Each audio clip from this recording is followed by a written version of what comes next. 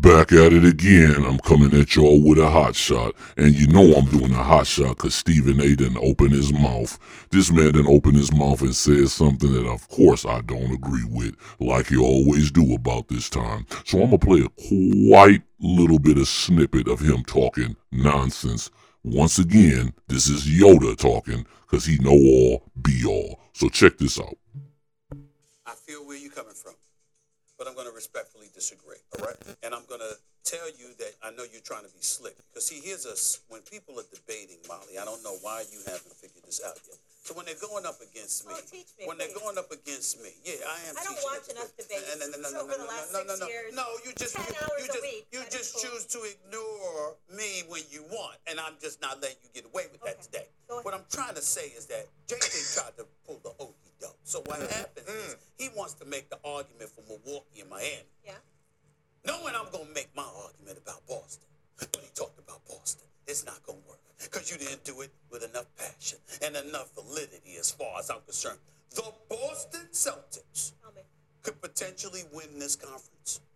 I'm telling you this right now. But I agree with you on that, but are they the team to beat? Right now, I think they are. Right now. That can change because it's fluid. Wasn't a lot of confidence in that argument. Let me explain. Because it's the season, and you got to wait. It's 82 games. I'm being very serious here.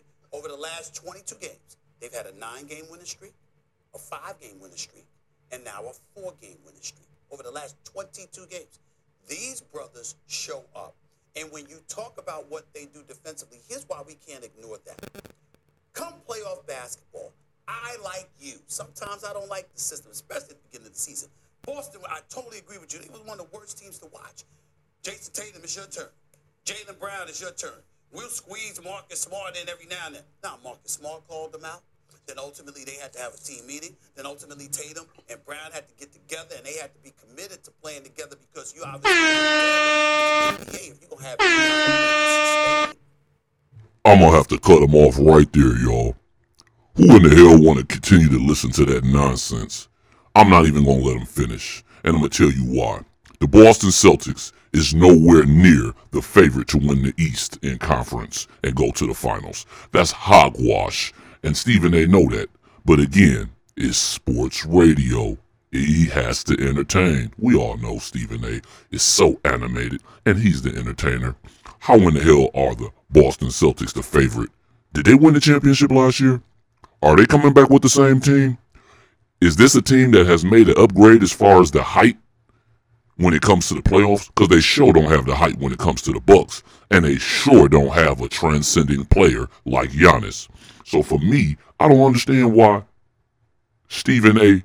Naismith, because he knows Nathan, always making these outlandish topics. It's the regular season. I don't care if they had a 10-game winning streak.